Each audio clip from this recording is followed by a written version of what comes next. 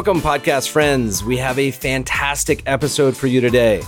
Last year, we brought listeners the entire volume of the Best Investment Writing Volume 3 in audio format right here on the podcast. Listeners loved it, so we're running it back again this year with the Best Investment Writing Volume 4. You'll hear from some of the most respected money managers and investment researchers from all over the planet. Hi, this is Bhansali. I'm the founder and CIO of LongTail Alpha. We're a manager in Newport Beach, California, and we focus mostly on tail risk-related strategies. And Meb Faber and I have spoken a few times about markets and the various opportunities that you get when things get too distorted. You can find us at longtailalpha.com. And I also have a couple of books, one of them being on tail risk hedging. I started with a background in theoretical physics and then went on to do analytics and portfolio management at PIMCO before starting LongTail Alpha in 2015. So today what I'm going to do is I'm going to read a piece related to negatively yielding bonds. It was published in Forbes.com on June 17, 2019, and the title was Trading Sardines, the Case of Currency Hedged Negatively Yielding Bonds. So here it is. You might have heard the story about these three traders who decided to go into the business of trading sardines. By the way, this is an old Wall Street story, so I'm retelling it with some embellishments. The first trader bought a can of sardines for $5. Then he went and sold the same can of sardines to the second trader for $10, doubling his money in the process. The second trader again doubled his money by selling the can of sardines to the third trader for $20. Now, the third trader, who was pretty smart, and he knew that he was overpaying for the sardines, said to himself, well, I'm going to buy it for this high price, but if the markets for sardines crashed, at least I will have a can of sardines to eat, so I'll just open it and eat it. Well, the market did crash, and he opened the can to find out that the sardines were rotten. So he probably went to the trader who had sold him that bad can of sardines and said, these sardines are no good. To obviously which the second trader responded, of course, they're no good for eating. They are trading sardines. So you might have heard this. And how does it apply to bond markets? So let's get into that now.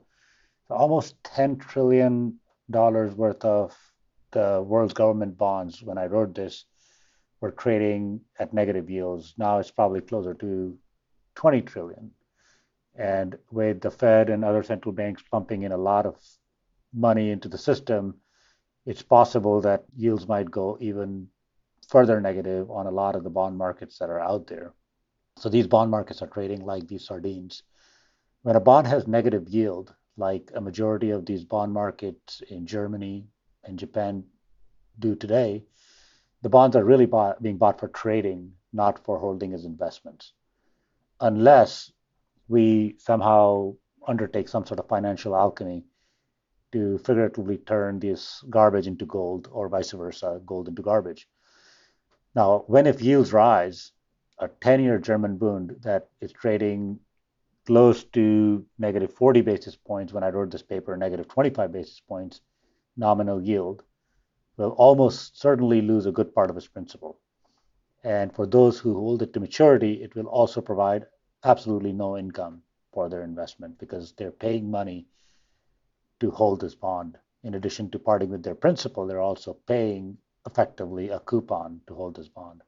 So in other words, unless the current holders of these bonds are able to trade them to someone else before they lose value, they will likely find that these bonds were neither a good term investment nor a diversifier and not a provider of any sort of return.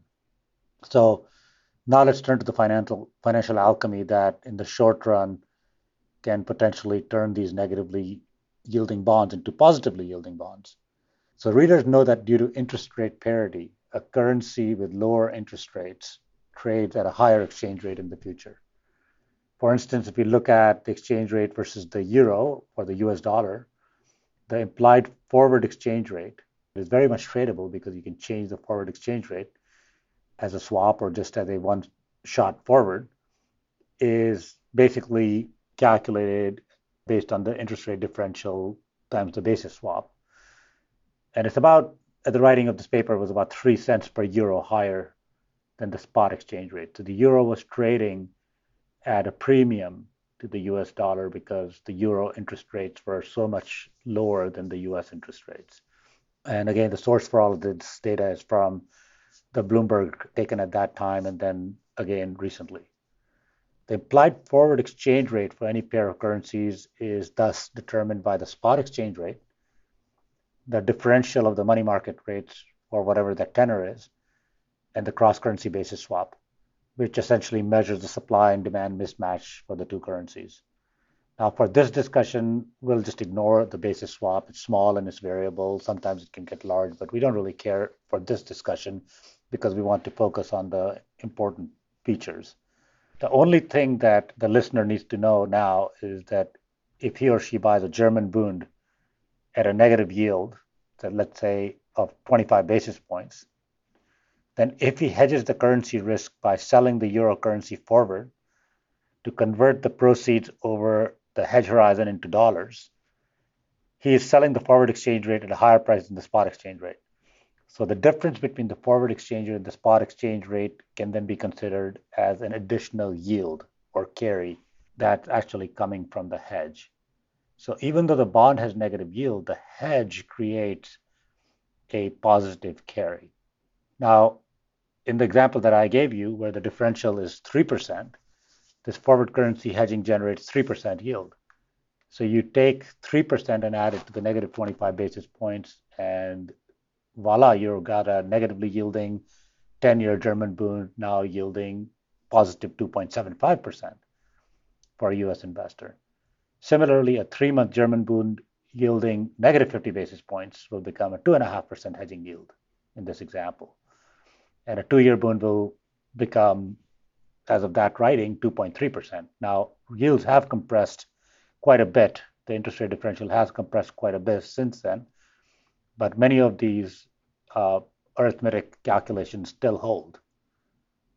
In other words, you can still turn negatively yielding bonds into positively yielding bonds just through the act of hedging. Now, look at it from the perspective of a euro-based investor. The act of hedging the currency risk reduces the yield of a 10-year maturity treasury note to negative 83 basis points. So a positively yielding bond at that time, positively yielding US treasury note, turns into a negatively yielding treasury note once you hedge it. In other words, it converts a positively US yield to negatively yields for a euro-based investor. Okay, so the chart in the paper that's on Forbes, you can see the various combinations for the US, Euro, and Japanese 10-year maturity government bonds from the perspective of investors in all these different currencies and countries. So even though every country in this list has a much lower unhedged yield than the US Treasury, and here I had a lone exception being Italy, which we'll also address in a second, the hedge yields for every country's bond is higher than the yield of the US 10-year Treasury. This is an example of the carry trade at its finest and potentially at its most dangerous. By taking a long-term, low-yielding asset and by using a derivative contract, the low yield is now turned into a high yield temporarily, and vice versa. Now, the state of affairs where the US Treasury is lower hedge yield than any other country is not completely an accident. Global central banks are easing policy pretty aggressively, and as of this writing, the US had not eased policy aggressively. Subsequently, it has eased policy quite substantially, like I commented on during that write-up. And in the post-COVID environment, yields have indeed in the US been cut quite drastically. Now, the lower policy rates in foreign countries result in carry benefits both in their internal market and also in the external market. So let's get into that for a second. For example, in Europe, very negatively yielding short-term yields, for example, short-term yields went down to about, I think, negative 90 basis points, result in positive carry even for a 10-year Bund at negative 25 basis points for internal European buyers, such as indexers or banks in Europe. This is because if they buy a bond at negative 0.25, Then with the fixed yield curve shape, the bond rolls down towards the more negative, shorter term yield, which results in a positive total return. So even though the yield itself is negative, the roll down and carry result in a positive expected return. Now, the increasing target 2 deficits, that's the balance of the central banks between the Italian central bank and the German central bank. And others are indeed a symptom of the fact that money is being recycled from Italy back into German bunds, presumably because despite negative yields, the carry and safety of being in bunds is worth the risk to Italian holders of euros and of Italian bonds. And obviously, the haircut on bunds is much lower, so the bunds can be used for repo and for other financing operations. In addition, by reducing short-term interest rates and the consequent application of the covered interest rate parity relationship, the central banks are also encouraging, unknowingly possibly, the kind of speculation that has been discussed just a few minutes ago, that by external buying of negatively yielding assets and converting them to positively yielding assets, you're allowing for external arbitrage. Now, this state of affairs is not the first time. It might sound unique, but it has a very classic life cycle, and it is deeply related to other forms of carry trades. The currency carry trade is also very deeply related to the volatility in currencies and other asset classes. And I wrote a paper in the Journal of Fixed Income on this topic a few years ago. The fact that currency volatility has remained incredibly low over the last decade has mitigated, so far, forced unwinds of leverage in this carry trade. But the question is, can it last indefinitely? And currency volatility is extremely low, so people think that there is no risk in currency carry trades. But as we know, when it unwinds in a very rapid and uncontrolled fashion. Now, one scenario in which currency volatility can rise sharply is a hiccup in risk assets that results in a rush into US fixed income assets for just protection of portfolios or due to an aggressive rate cut by the Fed. So I didn't know this when I wrote the paper, but since then the Fed has slashed rates all the way back down to zero. This would result in a substantial narrowing of the interest rate differential between US rates and foreign rates, assuming that European rates don't go further negative or even start rising at the same speed. So this results in a very sharp fall in the forward exchange rate. And this scenario could create a much lower yield pickup when the currency hedges are rolled forward, resulting in much less demand for these negatively yielding foreign bonds at their already existing low yields. And to a certain degree, this happened, but the European Central Bank stepped in again to purchase a very large amount of those negatively yielding bonds. The other scenario, which is almost non-existent in the collective consciousness, is that it is possible that the European short rates can rise if there is a sharp rise or change in the philosophy of the ECB. Now, when I wrote this, Draghi was still the ECB president. Since then, the president has changed, and I had expected the policy to be somewhat more hawkish, but it turns out that the policy of Christine Lagarde is actually just as dovish, maybe even more so. So this scenario has clearly not worked out as I had anticipated.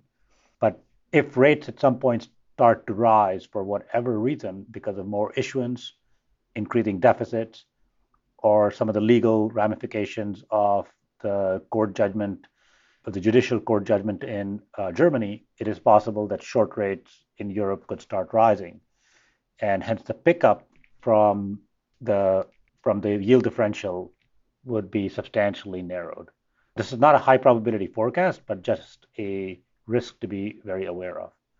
Now let us apply the same analysis for a Japanese yen-based investor and then a euro-based investor. For a yen-based investor, the same table shows that US treasuries are the worst yield of a bunch on a hedged yield basis. They're actually very negative. So in this case, because of financial alchemy or anti-alchemy, this time gold, US treasuries, is being converted into dirt.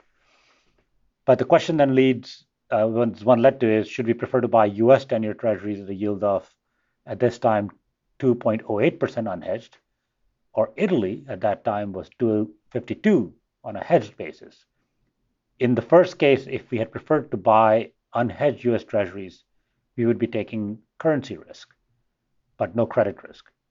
In the second case, if we are taking no currency risk, but we are taking a whole amount of Italian credit risk. In a late cycle environment, credit risk can be more dangerous than currency risk. For a European-based investor, France provides no yield, and Italy provides the only other positive yield. Because of the hedging, the US is still again at the bottom of the whole yield curve across globe. What is not shown in this chart was that for a US-based investor, but its fact was true, the longest duration German bonds, which at the time of the writing was 32 basis points, currently they're actually close to 0%, actually yielded 3.3%. Currently, they'll be yielding much less than that. And for a Euro investor, the 30-year US bond would only yield negative 35 basis points. In other words, even as monetary policy was easy, investors would be tempted by the yields in the longest, most duration sensitive part of the yield curve, primarily because of the currency hedge carry. So finally, putting it all together, the point is this. Whenever there's a type of alchemy that turns high into low and low into high, secondly, it uses a yield curve mismatch. Third, it is exposed to shocks to volatility. Fourth, it uses a derivative contract that needs to be continuously rolled. And fifth, it depends on central bank policy for survival of its benefits and returns and so on. One should get really, really cautious and careful. And in the case of the global government bond markets, the currency hedging tail is indeed wagging the so-called bond dog. Just like yield curve inversions within one currency can cause mayhem to bond markets by upsetting the carry arbitrage between maturities, which is a very common trade, the sudden collapse in interest rate differentials, upward shocks to volatility or to forward exchange rates between two different currencies can create the same sort of chaos in those currency markets and currency option markets. It is frequently said there are no bad bonds, only bad prices. And the currency hedged bond markets are a great example of how trading sardines are being created in the global bond markets. Thank you very much for listening, and you can find the blog post on my Forbes.com blog.